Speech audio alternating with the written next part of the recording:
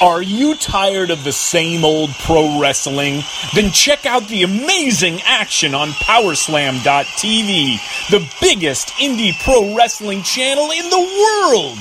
Get over 4,000 hours of the best pro wrestling events from over 110 of the biggest names in the industry from over 15 countries around the globe. Get your free trial today at Powerslam.tv. The following is brought to you by the Social Suplex Podcast Network.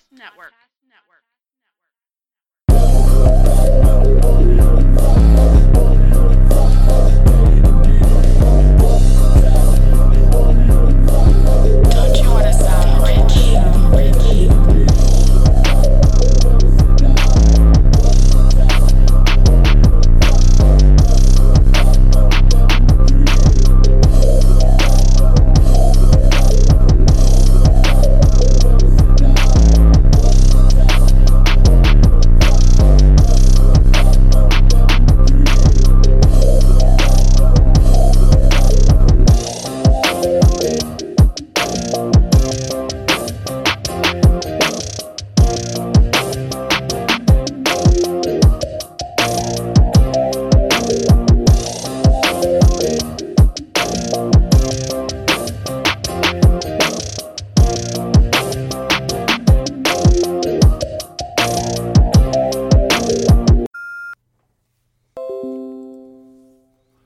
Welcome to episode 38 of Social Suplex's podcast about AEW with a proclivity for positivity. Welcome to All Things Elite. I am your host, Floyd Johnson, and with me today is no one.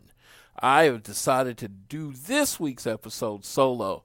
To explain where that idea came from, some people will know, I didn't even ask anyone to do the show with me. I was listening to Social Suplex's How We Got Here episode. It was James Boyd, Rich Latta, the young boy Josh, and Jeremy Donovan for Keeping It Strong Style. So it was One Nation Radio and Keeping It Strong Style together. And they were talking about doing the show, and James at one point just got really, really tired of WWE, and he stopped doing One Nation Radio, and Rich did it by himself. And Rich took that moment and he said, doing the show by himself actually forced him to be a better content provider. I listened to that and I was like, you know what? I am going to try that one week. So Tiffany's birthday is this week. I'm actually recording Sunday morning, December 1st.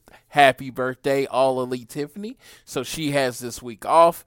Our recording schedules are back together, so the next time she's scheduled to record, which is 2 weeks from this week, she'll be on. So I was like, we had this rare opportunity. There wasn't a whole bunch of news this week, so I was like, I'm just going to do this show by myself. Hopefully you all can bear with me as I go through this. I am going to record sections and take little pauses, but I always let you know when that's happening.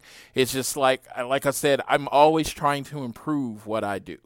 I'm always trying to produce the content that I create, how it sounds, how everything is done. So I felt like Rich, it helped him grow in it. So I was like, you know what? I'm going to go ahead and try it myself.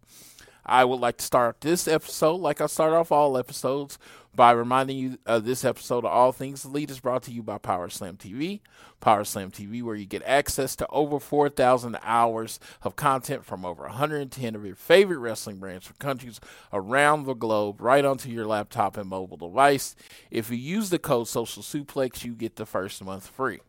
So as I stated, there isn't a lot of news this week. I'm just going through the basics. Because of the holidays, there was no TV ratings. There was, which is sometimes a big part of what we talk about. There wasn't a lot of huge controversies, so I'll get that from Dynamite. There was a couple small commentary controversies. But the big news of this week, it actually happened on Tuesday, so I am going to go out go out of a little order just so I can talk about this first. Then I'm going to recap BTE, AEW Dark, Dynamite, and as we're going to end the show talking about next week's Dynamite. Like, it shouldn't be that long of a show because I don't really have anyone to bounce it off of. So I look forward. I'm looking forward to doing this. I hope you enjoy the rest of this. So the big story of the week is Kylie Rae. On Tuesday, November 24th, she posted this post from Instagram. And I'm going to read it for you. It says, "I don't know how to start this, and I can't speak on others' behalves. I can only speak for myself and what's in my heart. I don't know many rumors, and I honestly try to stay away from everything, obviously. But here, nobody made me leave. AEW took my career to new levels, and I'm beyond grateful for every opportunity and experience that has come along the way and wish nothing but the best. It's a great group of people who truly love wrestling and just want everyone to succeed. I've always tried to be a good person, but I make many mistakes along the way. I needed to get my mind, body, and soul right with God. I wish I had the answers, but the truth is I don't. We all go through obstacles in life. We may want all the answers, but we don't need them. It's God's plan, and He has shown me what's truly important in life and to find a blessing in every moment, because in the blink of an eye, everything can be gone. So instead of bashing, let's just love one another and appreciate what we have," or something like that. Sorry, I'm awkward. So that is her statement. I've heard statement saying this vindicates AEW, that they didn't do anything wrong, and this is obviously them. This is obvious now, and it's sad that she had to come out and say that they didn't do anything wrong. I get from this statement that something happened. I don't know if it's AEW's fault or her fault, but something happened and she needed to step away. It's her business. But she wanted everyone to know. She felt it was need to make the statement that Brandy Rhodes didn't force her away or anything like that. But like I said, this statement goes, for me, out of its way not to say anything. It doesn't say anything. I saw a comment that said, "It is a sad state of affairs that someone has to put a message out saying nothing happened." And I'm like, it really doesn't say nothing happened. It said no one made her leave. I mean, there could have been an incident that made her want to leave. There could have been an incident, I don't think there was. But she left. She apparently can't talk about it, but she wanted to do the best her can so people would stop asking her about it. So it looks like this statement was basically, you know what, I'm not talking about it anymore, leave me alone. And I can understand that. Would I like to know the whole story? No, I don't really need to. I know that's weird for people to say because the fans want to know everything. I don't need to know how my food's prepared. You know what I mean? And, and I relate wrestling to food a lot because everyone has different tastes and things, and you got your cooks in the back doing their thing. And it's just like with wrestling, I like to sometimes say, I don't want to stand back in the kitchen and know what's cooking. I come to the restaurant because I just want the food to be done and brought to me. I don't need to know how it is. But with wrestling fandom, that's not how it works. They want to know every decision that was made to get to what we see on front, and then when we get it, we're going to complain about it. Or not we are, but certain people are going to complain about it. This with Kylie Rae, you know what? People leave jobs every day. I work overnights, so I don't see most of the people I work with. I work with about 200 people. And, people leave and come all sorts of ways, and I never know how it happens, and it doesn't keep me awake. Kylie Rae doesn't wrestle for AEW anymore. I actually bought one of her shirts. When they were when they were announcing the rosters, I decided she was going to be the person I followed. I'd seen her a couple times on the indies. I liked how she wrestled, and I was like, yeah, I'm behind Kylie Rae. So I bought her shirt. I met her at Double or Nothing, even had her sign my infamous turnbuckle pad with the whole roster on it. I did all the things. I was going to root for her. And then she wasn't on Fight for the Fallen, or what was it, Fighter Fest? And then she wasn't on Fight for the Fallen. And it was just like she was just gone. And then, you know what?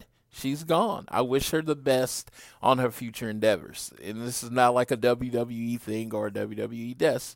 I really do wish her the best on her future endeavors. She's working indies. If she's working the indies during WrestleMania when she's in Tampa, I will definitely be there to see her. I will definitely see her in the show. I've been making the joke that she owes me $30 because the first AEW shirts all had the AEW logo on it. So she was the first women's shirt I bought with the AEW logo on the shirt. And I was like, well, the shirt is kind of useless now because she doesn't wrestle for AEW. And I made the joke that I don't forgive her until she gives me my $30 back. It is very much a joke. I don't know what she went through. I think it's her business.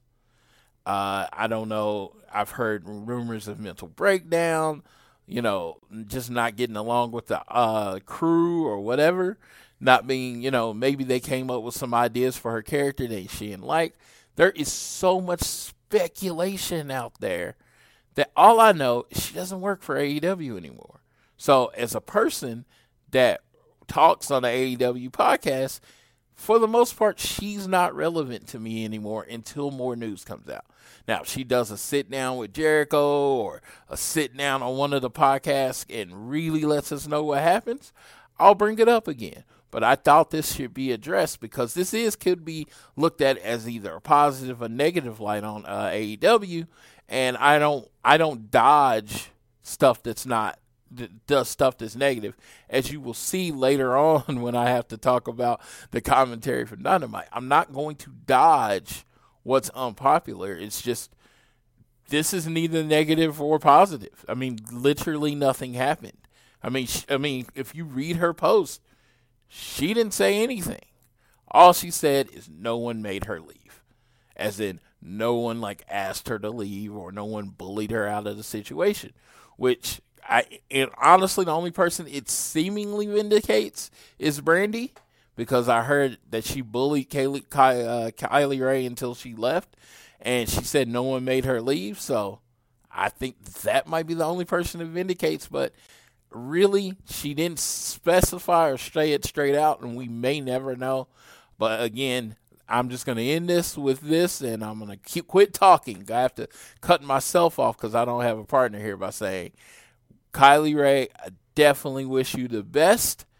And, if you ever go show up in AEW, I will definitely be a fan again. All right, so that's the part about Kylie Ray. The next thing I wanted to go to is our recap of Being the Elite. Being the Elite came out Monday, so like I said, we went from Tuesday to Monday. But we're going to talk about Being the Elite, a little recap. We had Kenny and Michael Nakazawa on the couch. Nak asked Kenny to play a game. They play Chip and Dale Rescue Rangers. Kenny's kind of going through his emotional thing, breakdown, losing streak. And, last week he decided everything started with Pac. So we were going to have the challenge for Pac on Wednesday. But on Tuesday, Nakamura reminds Kenny that he's the AAA champion.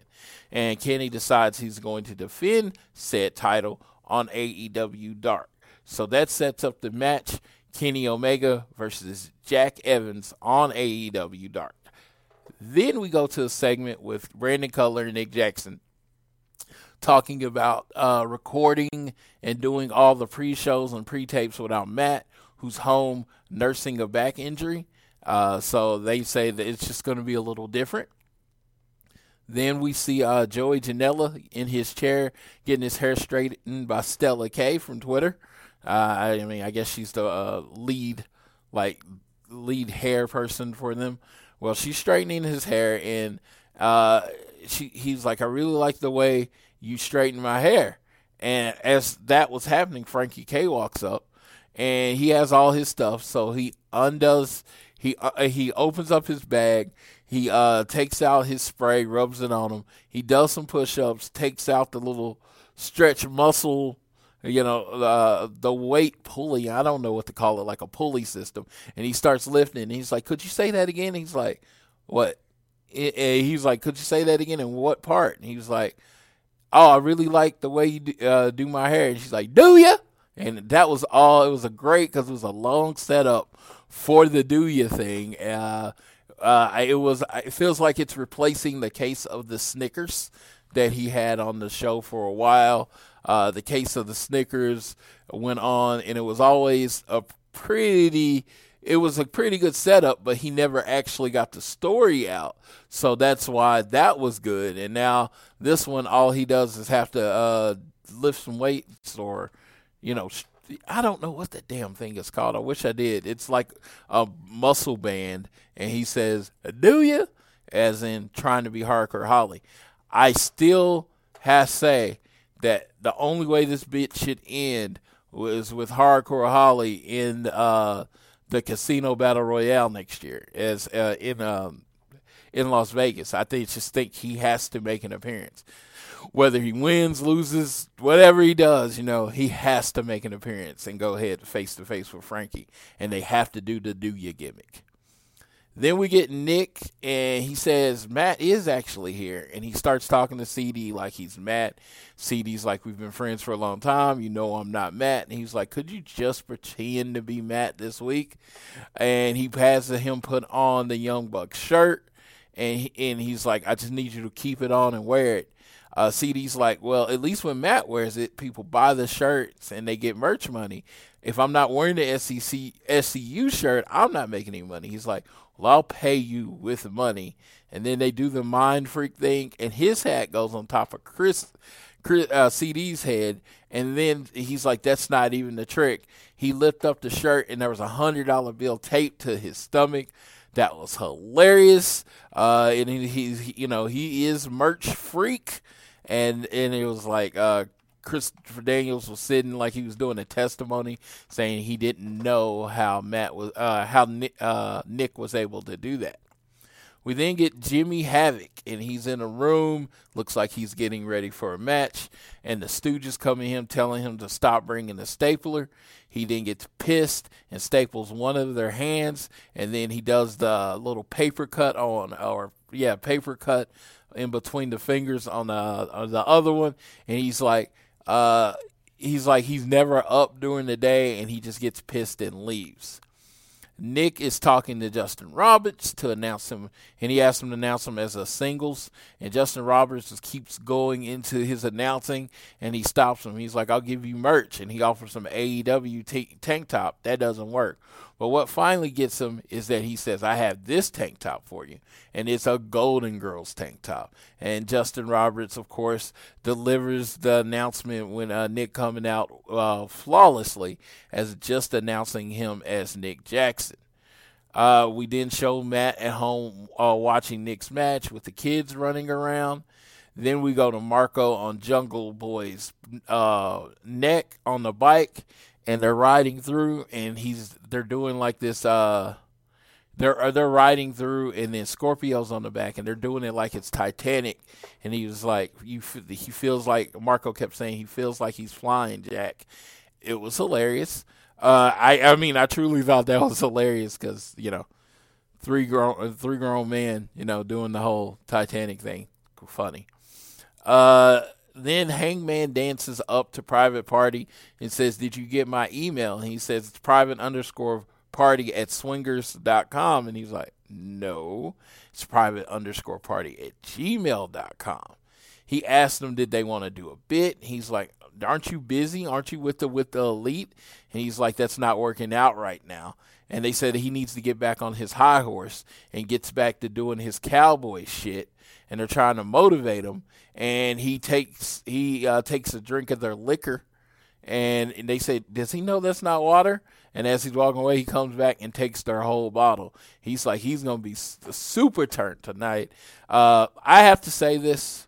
Private Party are really good wrestlers. They're very entertaining gentlemen. But they are horrible, horrible, horrible actors. And this bit only did enough to signify that they are horrible, horrible actors. No disrespect to them. They will get better as it gets on. But yeah, it was just like their lines come off like really wooden and non-believable, like they just don't care. And, I'm not saying you got to be a great actor to be on being the Elite. They could be a little bit better. Luchasaurus then Marco and Jungle Boy are riding, and Luchasaurus takes Marco off the bike and tells him that safety's first and he should always wear a seatbelt. Then they show a line from Scorpio where he tells that he's going to turn Lay Champion into Lay Bitch. And then they do the famous, it's the internet gif where the black kid is just looking at him, and it's Scorpio's dressed up and they have some wrestlers in the background and they mock it, and it's hilarious. And they don't really mock it, they just recreate it. It's not a mock. So then you got the Librarians cutting a promo with Brandon Cutler, Santana Ortiz, and Sammy G walk in. They say they're sorry for interrupting the shot. They're just trying to go home. They said, okay. They say, one more thing. We lied. And then they beat up Brandon and the Librarian, Peter Avalon. They take the camera and then kidnap Leva. It looks like next week we will be getting Being the Inner Circle. And that's it for this week's episode. Of Being the Elite. I will be right back with my review of AEW Dark. Join the Dark Order. And we're back. And now we're going to talk about AEW Dark for this week. AEW Dark from Tuesday, November 26th.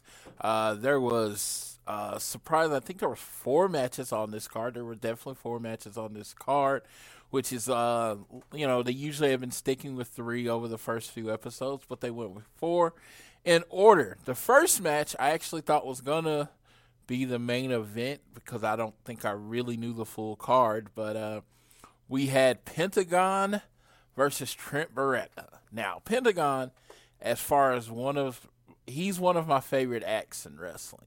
With the whole Sierra Meadow thing and the package pile driver. He does a lot of things. He's a very charismatic wrestler. He's a former Impact World Champion. He's pushed, he's pretty much pushed in singles action wherever he goes. I think the first time I ever heard of him, he was in Lucha Underground. I never really watched the show, but I remember hearing his name. Well, he's going up against Trent Beretta, or just Trent as he is known in AEW circles. I figured this was going to be a pretty good match, but I was like, Pentagon's going to win.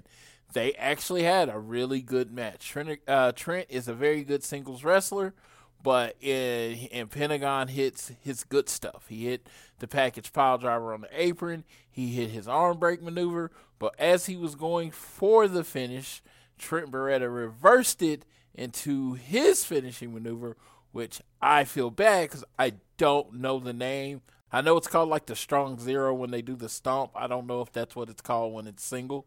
But he then gets the pin over Pentagon, which I must consider an upset. But it does take Trent Beretta to 1-0 in singles competition. So he does get the win over Pentagon. That sets up a match on AEW Dynamite where the Best Friends will be wrestling the Lucha Bros.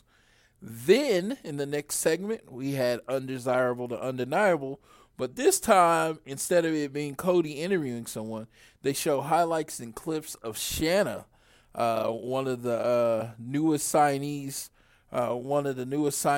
for AEW, and Shanna she lives in Paris, and she was talking about how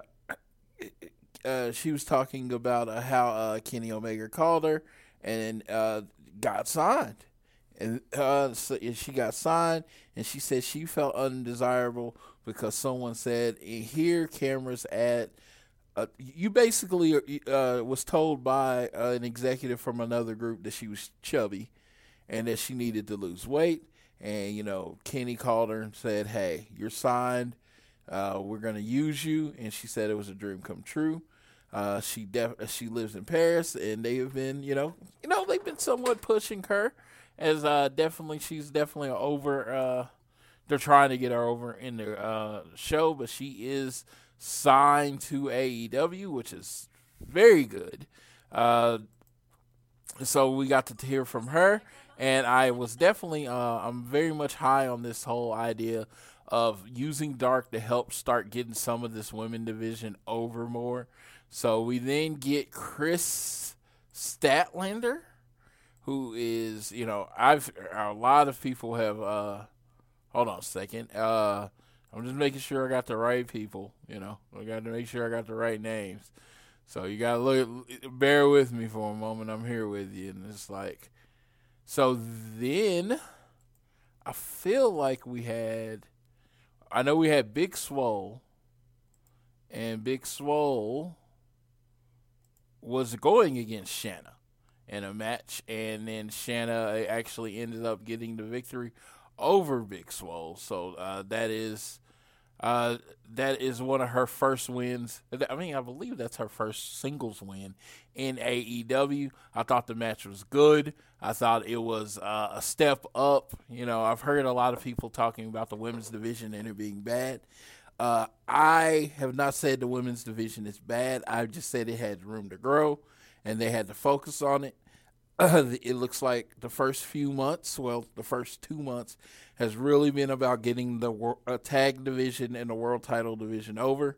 Rio is super over. Britt Baker is more over than I thought she was at the beginning. So they're doing a really good job with the division, but they are bringing in Shanna. They're bringing in Ariel Monroe, a.k.a. Big Swole. Now they look like Chris Statlander is getting somewhat of a push on the show. And so it looks like they're doing everything they can to build the women's division. Big Swole is she's my new favorite. She hasn't had a great winning record as it is so far. But as of right now, she is definitely my favorite in the division. I love her charisma. I love her promo. I love how she sells. There was this super kick where she was coming through the ropes and she got caught in the chin, and how she sold that move was just so good. So I definitely down with her. I think she's a great wrestler. Shanna ends up actually getting the victory in this match. Hold on a second. I'm actually checking right now. I know Big Swole lost. I wasn't very happy about that because, I like Big Swole. But, Shanna ended up getting the victory. So Big Swole had to take the loss there. They then show clips from Scorpio Sky and Chris Jericho, and we can go past that.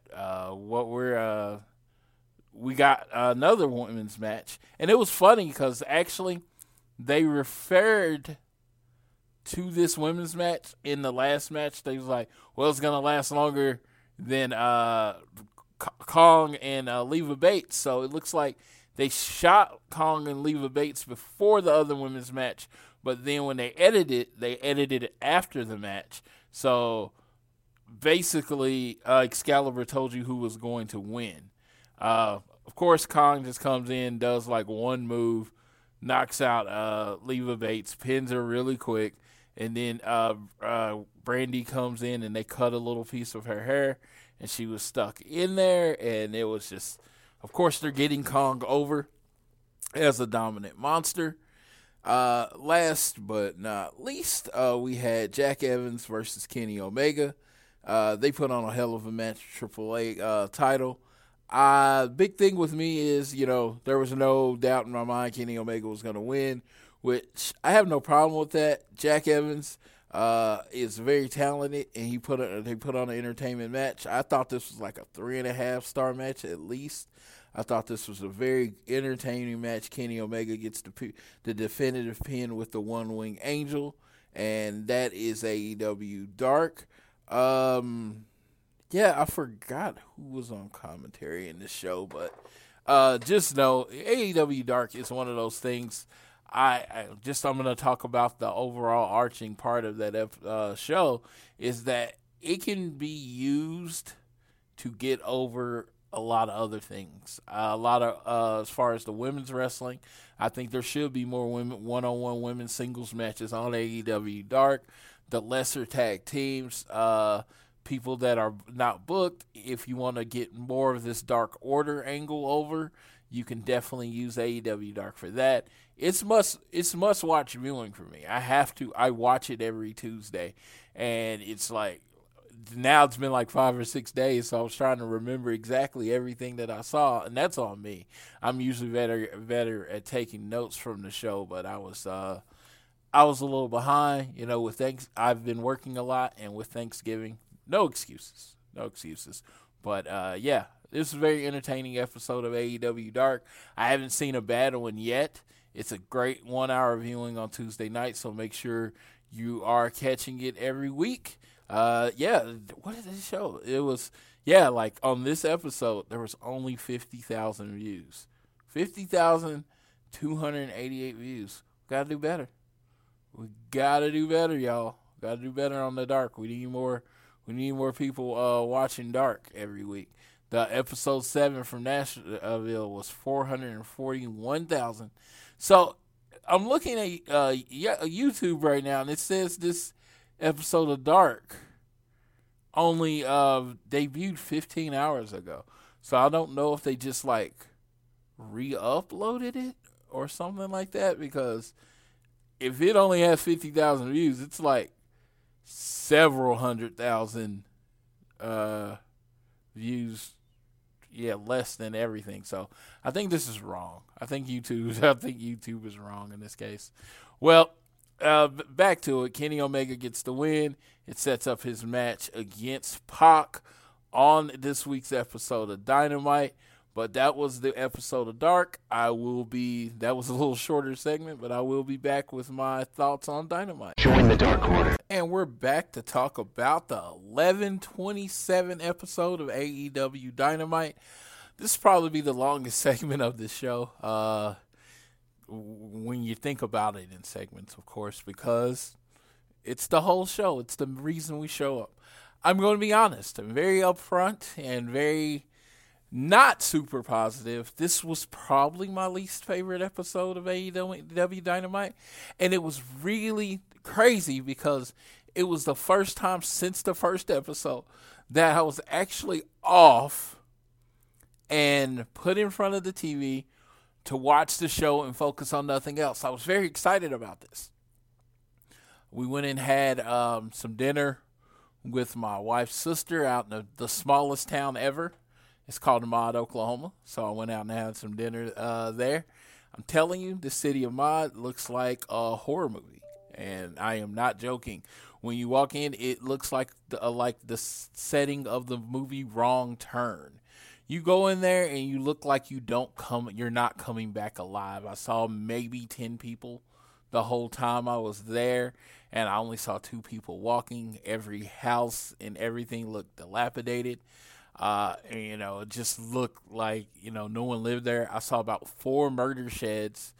And if you watch horror, you watch either horror movies or you watch serial TV shows, you'll know what I'm talking about, a horror shed, where it's like you see the building and you don't know what it's for. It's just a big-ass tin building, and it's like murder happens there. So I go out there, have some food, and I'm very lucky, to be able to go out there. And we actually had a very good time. But the goal was, when my wife asked me, do you mind going out to dinner? I was like, I have to be home by 6:30. Not 7, 6:30. I wanted to make sure I was home for the show. We get home a little early. I get me a little nap, and I'm like, man, I got my little paper out, my notes, and I'm like, ready to watch AEW Dynamite. Let's do this. Yeah, so I'm very excited. As you can tell, I'm very animated about watching AEW Dynamite, and it's like, so when we get in, so we start, and you see this big setup, and it's Chris Jericho's celebration. And I'm like, oh my God, this is so fun. And I have to say that this segment was hilarious. It started with Soul Train Jones, a.k.a. Virgil, in the ring. He says his line is like, he doesn't know what a GOAT is because he's no farmer, but he said Chris Jericho is the greatest of all time. So he brings him out, and he brings him out, and he starts talking. And, then Sammy Guevara gives him a gift, and it's a cardboard cutout of Chris Jericho and Sammy together. The LAX, or I call them LAX, Proud and Powerful, Santana Ortiz. They make him an honorary Boricua, and they give him some stuff that you can get from the corner store. I'm not going too far into details of this. It's hilarious. It's one of those things. You should go to YouTube and watch the segment. If you're not going to watch anything, you should definitely watch the segment.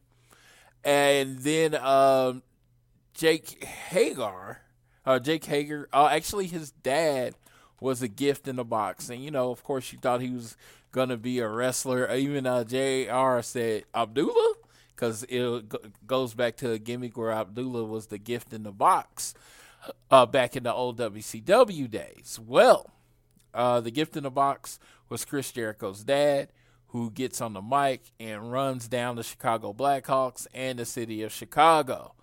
And then he's like, "Where's Jake Hager?" And Jake, or Hagar, as he calls him. Well, Jake comes back, and he has a goat, an actual goat. Well, the thing with working with live animals, they don't always agree. And this goat was being stubborn, and he wouldn't come. So they kind of brought the mic to him, and he said, "This is Chris Jericho." And everybody got a laugh out of that. As the segment's ending, you see some band members run into the ring and attack. It was SCU, and that's how the segment ends. It goes to commercial. It comes back from the commercial, or we go straight into the next match. That match is Best Friends versus the Lucha Bros. Solid. I wouldn't even call it a solid, like less than solid tag team match. I felt like the Lucha Bros were, I won't say phoning it in, but it didn't look like they were giving their best effort. They weren't doing the Lucha Bros stuff. The match just seemed short, and it was like the Lucha Bros were about to win, and Rey Fenix was doing his thing. Boom! Trent Beretta pins Rey Fenix. 1, 2, 3. With his move. I'm going to call it the Strong Zero again. I still didn't look up the actual name of the move, but he pins Rey Fenix with that move.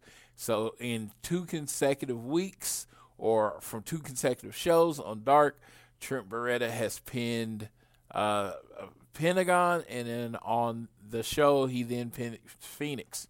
So they're on a bit of a streak, and Lucha Bros are on a bit of on the schneid. They are on the schneid. They're losing more than they're used to. So we'll see where they go from there. Then, immediately, another match.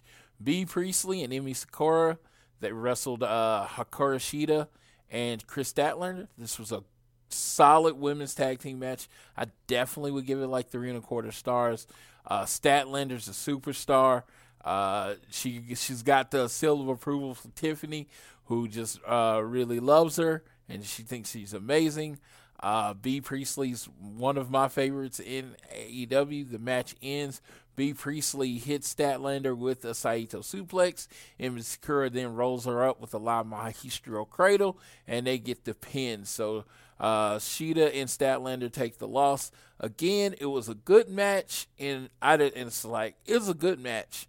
But going back to my original criticism, and I forgot to say this, on the Jericho Celebration, if you listen to anything anyone from AEW said, and I'm not trying to take away from the women's match, it was a solid tag team match. But I felt like the beginning segment threw the whole show off. I understand why they had to do it. It was an elaborate setup and settings. But on multiple occasions, I heard Tony Khan, and I believe Cody, and I believe, like Chris Jericho said, we're not going to start our shows with 20-minute in-ring segments. They then started this show with a 20-minute in-ring segment. As hilarious the segment is, it took off the flow of the show, in my opinion. And I don't think it ever recovered from that. I felt like the Best Friends and Lucha Bros, this brings us back. And I feel like the women's match was kind of either rushed or whatever. It just felt like the whole flow of the night was off, and I think it was starting with the in-ring segment. And it's just one of those things. I give them the benefit of the doubt. I know they sometimes will say, well, we're not going to do this, like WWE. We're not going to do this. But they were so explicit so many times about not starting in with a 20-minute in-ring segment. even though this 20-minute in-ring segment was good, I think it threw off the flow of the show. And I felt like this Chicago episode, this yearly thing where it's going to be the night before Thanksgiving, it was a built up. It's like it was going to kind of be a big show. And I don't feel like it delivered on the big showness. So, and this is, like I said, this is an episode with Cody in it. So you think any episode for me with Cody in it, I'm going to get on here and say, man, Cody was in it. So, of course, it was great. It wasn't great. It wasn't. So, yeah, the next match was Cody versus Matt Nix. Matt Nix wrestles locally in Chicago. He got a huge pop. Cody pretty much controlled this match and ended it with the figure 4 with Matt Nix tapping out. Okay, Cody gets on the mic. I'm like, okay, we're going to maybe get some Cody MJF interaction. Cody says, we don't have to wait to fight Max. We can fight right now. Well, as he's saying that, you see the floorboard kind of on the ring go, and you see someone coming out. I have no idea who this guy is, but Excalibur lets me know it is the Blade. The Blade. I found out later it is Allie's husband, Pepper Parks. I forgot his name in Impact Wrestling. I know he had a name in Impact Wrestling. I can't remember what it was right off the top of my head. But, so Pepper Parks was the Blade. And Braxton Sutter was his name in Impact. Thanks to old Google for that. So if you heard me typing, that's what I was doing. Braxton Sutter was his name in Impact Wrestling. He has aged horribly. I watched Impact Wrestling at a time where he was pretty significant because they were doing that old Crazy Bride gimmick, and I did not recognize him. He looks like a much older man. His hair was like balding, and I was like, I guess he was bald in Impact, and it actually does make him look younger. So that was actually he looked pretty rough. Yeah, he looked pretty rough. And then after it, and they said another bigger, thicker guy came out. And his name was the Butcher. And I found out later on the Butcher is Andy Williams from a band. I forgot what the band was called. Every Time I Die, and he's the lead singer or something, the guitarist, Andy Williams, and he makes his appearance. The thing is, in this segment, sometimes they're supposed to surprise you, and you're not necessarily always supposed to know. So the thing with debuting people, generally go for that shock and awe moment. So the thing is, no one knew who, in Chicago, a hotbed of your wrestling, no one knew who the Butcher or the Blade was except Excalibur. And I guess there was supposed to be a mystery there, but when you're watching the show, it just came off like a dud. Like, who the fuck are these two dudes? Now, I know some people said they wrestle on the independent scene. Beyond Wrestling is where they wrestle, and I am not taking anything from them. But I like to come into the show just like I'm any other fan, because I am any other fan. And I don't want to go like, oh, okay, so in the time between the show now, I researched it, now I'm smarter than you. No, when I was watching this, I didn't know who the fuck these guys were, why the fuck they were on my TV, and why they were beating up the star of my company. Yes, I'm using these possessives. Yes, that's why I was like, who are these jabrones? Why are they beating up Cody? And it was like, I was looking at the ring, and I'm like, Cody, anytime someone with a mask comes up from the side of the ring, they're probably not coming to say hello. So I'm like, as soon as they're coming up from the ring, just go kick them in the face and then find out who they are. But that is me trying to add logic to a non-logical business. Then the whole thing is like another masked guy coming up there. I'm like, dude, whatever. So the third person that comes out was Allie. and she's all decked in black and has this mask and these ears up, and she's the bunny, and she looks like she's going to manage Butcher and the Blade. So she's going to manage her husband and Andy Williams, Butcher and the Blade. They may be like a mid-card tag team. And, you know, they debut by attacking Cody, who needs revenge. Maybe we get a Cody and Dustin versus Butcher and the Blade. Maybe Cody and someone else versus Butcher and the Blade. When I was at Full Gear, he said on December 11th in Garland, he says he was going to tag up with QT Marshall. And I was like, well, maybe it'll be QT Marshall versus Butcher and the Blade.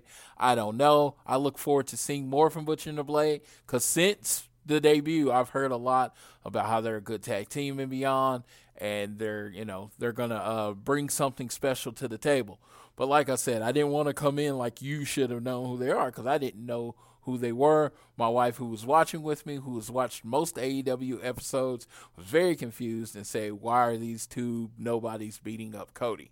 So I wanted that true feeling from it. No one knew who these guys were. No one cared. It was more of, instead of shock and awe, it was more of, who the fuck are these guys? That was the reaction. I don't really think you ever want that reaction in wrestling. Maybe I'm wrong, which I leave room for, because most of the people producing the show forgot more about wrestling than I know. But I thought that was a bad look. I thought that was another misstep on this show. Then we had Kenny and Pac. Great match. Great, like, 3.5-star match. It's Kenny and it's Pac. They can't put on a bad match. It ended with Kenny getting Pac with a roll-up and just being that one step better, one step quicker than Pac, what he needed to be. And it was kind of cool because it kind of still protected Pac, because he got the roll-up. I hear lots of complaints of 50-50 booking. When you get to the elite athletes in any sport, if you're trying to present this like a sport, let's just say you got the New England Patriots against one of the better teams in the NFL, the San Francisco 49ers. If they play 3 times, you know what? It's probably going to be 2-1, because they are talented. So you're looking at Kenny and Pac. They're so talented that, yes, their matches are going to come down to who can maneuver the best this time. It's never going to be like, well, just Pac's just better than Kenny and Kenny's better than Pac. Yeah, that does happen in some sports, but generally when you're that even, you're going to come back and forth. It's not my argument for 50-50 booking. Like I said, if it's Cody and Shawn Spears, Kenny Omega and Jimmy Havoc or something like that, there should be a definitive winner. But when you have your upper echelon people, you're going to have some 50-50 booking. And what most people don't see is that they have to book for 52 weeks. There's 52 weeks and only a certain amount of wrestlers. So you're going to have to wrestle more than once, and one guy might not beat this guy every time they wrestle. So like I said, I am not arguing for 50-50 booking. I think it's ridiculous. I think you should have a hierarchy, but I'm also not arguing for New Japan where you know who's going to win based on how they're booked, except during G1 season. So I think there's a happy medium. I'm waiting for AEW to try to find that. But Kenny Omega does get his win back, so at that point he would have 2 wins in a row. He would have beat Jack Evans. I don't know if that counts as an AEW win because the AAA belt was on the line, but he did beat Pac, who was, I believe, the number 1 ranked wrestler when he beat him. So when we got to, that's what we got to. So we're at Kenny and Pac. Pac has then since challenged Kenny, but I'll talk about that later on the preview. Then we get the Diamond Dozens main event from the Battle Royal. The last 2 people in it were fighting for the $45,000 diamond ring. So something was on the line. MJF said it should be on him and not on some hick. Hangman said he was going to do some cowboy shit. They had a decent match. MJF did some moves I hadn't seen before, so it looks like he is developing as a wrestler, which I never thought of him as a good wrestler. He's a character guy for me, but he did some okay stuff in this match. I think it was an okay match. I would give it to Old Gentleman's 3. Or technically, I'd give it to Gentleman's 2.5. It was a match, nothing memorable from it, with a pretty predictable finish. At one point, Hangman's laying on the ropes. Wardlow punches him in the face. MJF then gives him the crossroads. The worst-looking crossroads probably in wrestling history, but he then gets the pin. He gets the diamond, and then Diamond Dallas Page comes out to the ring. Presents him with the ring. Diamond Dallas Page was actually wearing his WWE Hall of Fame ring, which I thought was cool. He presents him with the ring, and then they're about to get in a fight, and DDP's like, you don't want to get beat up by a 63-year-old guy, and there was a little pull apart there. I even posted from the All Things Link account that DDP is by far the best 63-year-old looking man I've ever seen. You're like Hogan, he was still buff, still buff and stuff, but he would walk. He'd walk like an older man, and Ric Flair would walk like an older man. DDP looks 45. I mean, how he walks, how he talks, he looks like he could still wrestle. He doesn't look 2 days older than when he was the champion of WCW. Of course, he gives all the credit to DDP. Why? It's like one of those things. I've tried it a couple times, and I think it was more of I couldn't get anyone to do it with me, but I truly think I'm going to get into DDP yoga. If he looks that good and feels that good, this dude had a broken neck and had to retire from wrestling, and he looks like 100%. And I was in awe of how good he looked for a 63-year-old guy. I can honestly say, yeah, he looked like he wrestled MJF and beat him, and I wouldn't have had any problems with it. And generally, when people are that old, it's like, oh, you should put the young guy over. But I think DDP got a few matches in him. He looks really good. Maybe taking that bumps might not, be the best thing for somebody with his injury condition. But I was like, the dude looks so good. I was like, dude, throw a diamond cutter. Come on, let's get that on. Then we had the main event. We had Chris Jericho versus Scorpio Sky. Scorpio Sky, it started off kind of slow. Scorpio Sky held his own. I'm one of those things. I know they had Scorpio Sky. He rolled up to win the world title, and he rolled up Chris Jericho to defend the title. But I would have liked Scorpio to have a more definitive finisher. So I think that would have helped with the hope spot. So he hits that. He hits the TKO, and then he puts him in the Dragon Sleeper, and it's just like he really hasn't finished anyone with that, so you didn't get that excitement. My hope spot when it kind of got me is when he did do the roll-up, because that's how he was beating people. But, I had never had any thoughts that he was going to lose. Chris Jericho wins the match with a Lion Tamer. I don't know if they can call it the Walls of Jericho.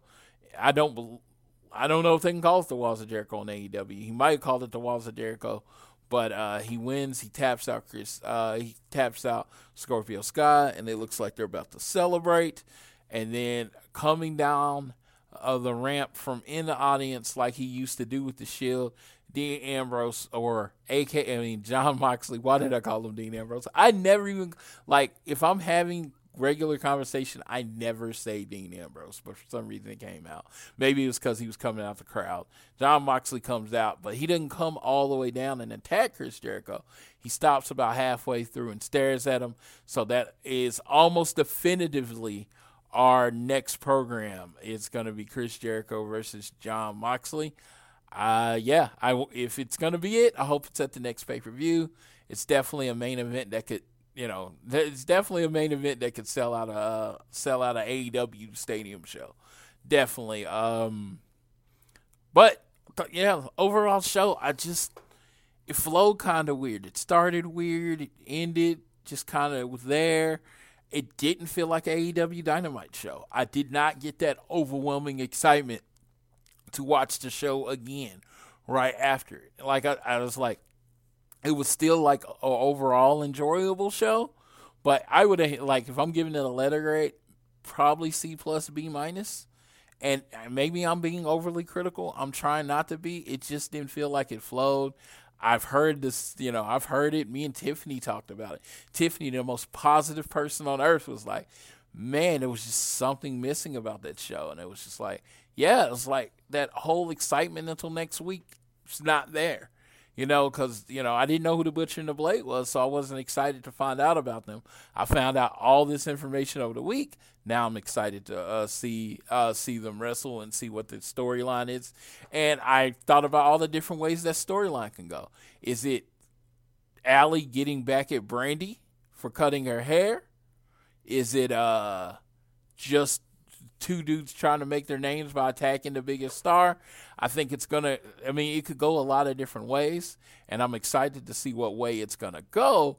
But like I said, the episode felt off, and it was just like, I don't like to feel that way. It's like, that was the one thing about it. It was like, it really did have that can't wait to next week feel about it every week. So I was definitely, like I said, I wouldn't say I was disappointed. It just didn't hit on the same level that it normally hits.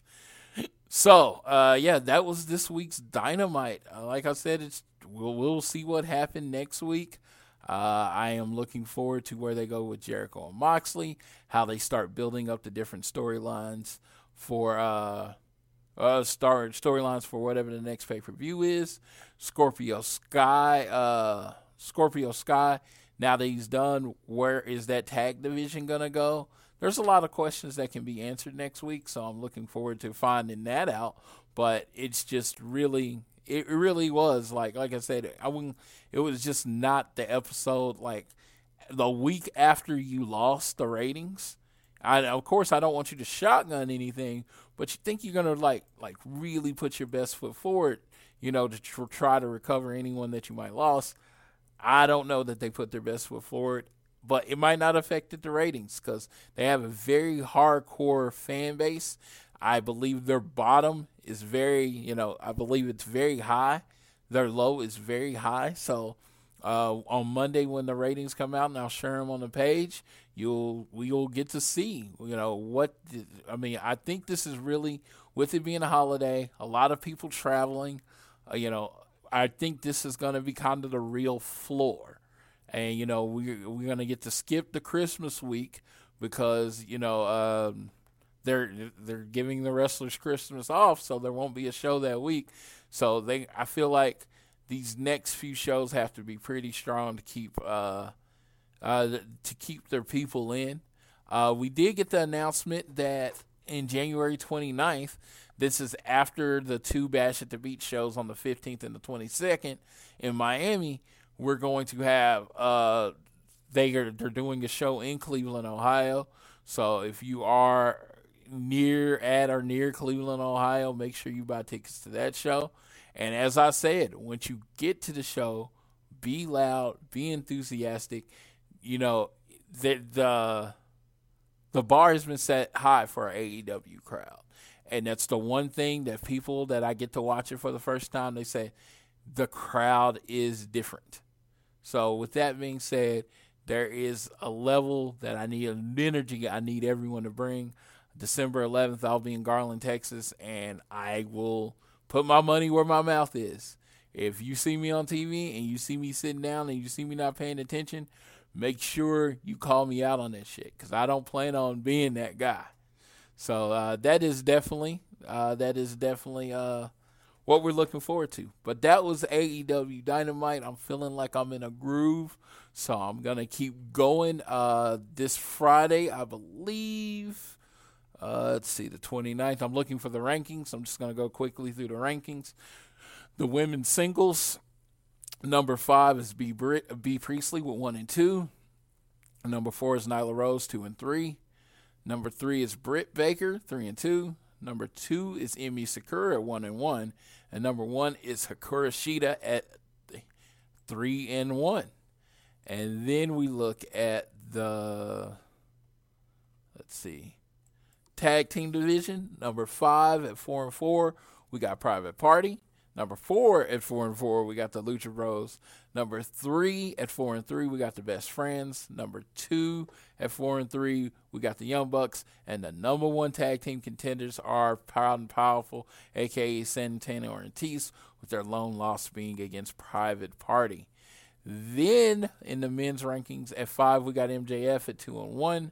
4, we got Cody at 4-1-1. I will say this. I don't understand why Cody's on the list. He's explained that, just like in NCAA football, even though you might not be eligible for a title shot, you're still on the list, blah, blah, blah. He's like, it's just a ranking system. Well, I feel like for confusion, for someone that might not be super in AEW, Cody promised that he wouldn't fight for the number 1, fight for the title, so he should be at 4. But yeah, he should be off the list. He shouldn't be on the list at all. So I think maybe MJF goes to 4 and then Hangman's at 5, but I don't think Cody should be on the list. Again, leading Cody guy, but one of the leading Cody guys, but I don't think he should be on the list. So 5, we got MJF 2-1, 4, Cody 4-1-1, 3, Kenny Omega 4-2, Pac 4-2-1, and then we had Jon Moxley at 3-0-1 as the number 1 contender for the AEW champions. That is your this week's rankings. The only 2 matches that we have as a preview, well, I think we have, okay, so we got more matches than I thought. So, yeah, let's start the preview for AEW Dynamite next week, which will be December 4th. We're going to have Jon Moxley versus Joey Janela in a straight singles match. When Jon Moxley cut a promo last week basically saying nobody was man enough to step up to him, Joey Janela answered the challenge. And then we're going to have a 6-man tag team match. We're going to have Dustin Rhodes and the Young Bucks against Sammy Guevara, Santana Ortiz. I wonder how this is going to play into being the Elite or being the Inner Circle, because that's what this episode's going to be. So we're going to have a 6-man match there. Looking forward to that. That is something I missed from the show, is Dustin was cutting an in-ring promo. Sammy Guevara, when it came down to attack, Santana Ortiz came out with Dustin, and then the Young Bucks and Dustin Rhodes. It wasn't on my rundown. I didn't even remember that part of the show, so I do apologize for that, but that's going to be on the show. I don't know if that's going to be the main event. It's got, I'm thinking Moxley and Janela might be the main event. We'll see. Then they see that they announced another match. We're going to have Phoenix versus Trent Beretta in a singles match for the Champagne show. And then we're going to have Christopher Daniels versus Pentagon to kind of go in their rivalry on the Champagne show. So we got 4 really good matches. This show is turning out to be good. So we got 3 singles matches and 1 6-man match. You're going to have a women's match on the show. They haven't announced what that is yet. But it looks like this Champagne show is going to rebound quickly from what, like I said, I thought was the least show. So I thought was the worst show so far. And that is on a higher scale, because I don't believe AEW's bottom is anywhere near WWE's bottom. So I don't feel like the show was unwatchable. Like I said, it just didn't give me that same energy and buzz that the show's for. But this week is going to be the 10th episode of AEW from Champaign, Illinois, alma mater of the owner, Tony Khan. It's going to be a match from there. So I think this match is going to be lit. The show is going to be lit. It's going to be fire. Everybody watches it. Everybody watch it. Let me see. Someone almost gave me the spoilers for AEW Dark this week, and I didn't want to, see who won, because I like to watch AEW Dark as it comes out.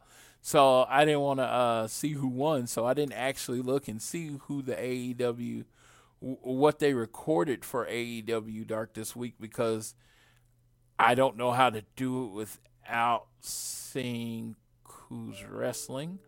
But you know what? For my peeps, I am going to make sure I look and try to see who is going to be on it next week. I don't know. Dark matches from 11/27. Let's see. We can do this together.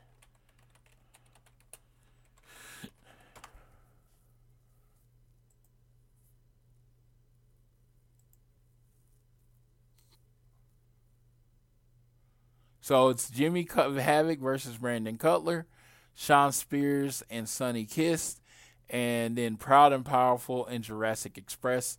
I am not giving the winners of that match, but come on. You can honestly probably guess who wins each one of those matches. So we're looking forward to those matches this week. They're probably going to be being the Inner Circle, so make sure you watch that Monday. Dark, you have those 3 matches I just announced, and it looks like the Wednesday Dynamite's going to be amazing. So I'm actually going to wrap up here. I thank everyone who decided to listen through this whole show once you found out Amy, Tiffany, or someone else wasn't on it. It's right around an hour, so hopefully I didn't waste too much of your time. I definitely appreciate you keeping up with all things Elite. So I will leave you with this. I hope you all had a happy Thanksgiving. Again, today, being December 1st, is Tiffany's birthday, so go to @AllEliteTiffany and wish her a happy birthday. You'll see a little YouTube video that some of her friends made for her, wishing her a happy birthday. She's a great person, she hasn't been able to be on the show as much as she wants to, but as far as she told me, her schedule is clearing up, so she will be on the show more consistently. Next week, I will have Miss Amy O on the show, the most positive person on social media. She'll be on the show to give her thoughts on this week. But make sure you go to Twitter @ATElitePod, @ATElitePod on Twitter. Follow us. That's where we post the shows. That's where the news is. That's where the giveaways come. I'm pretty sure there's going to be a giveaway fairly soon.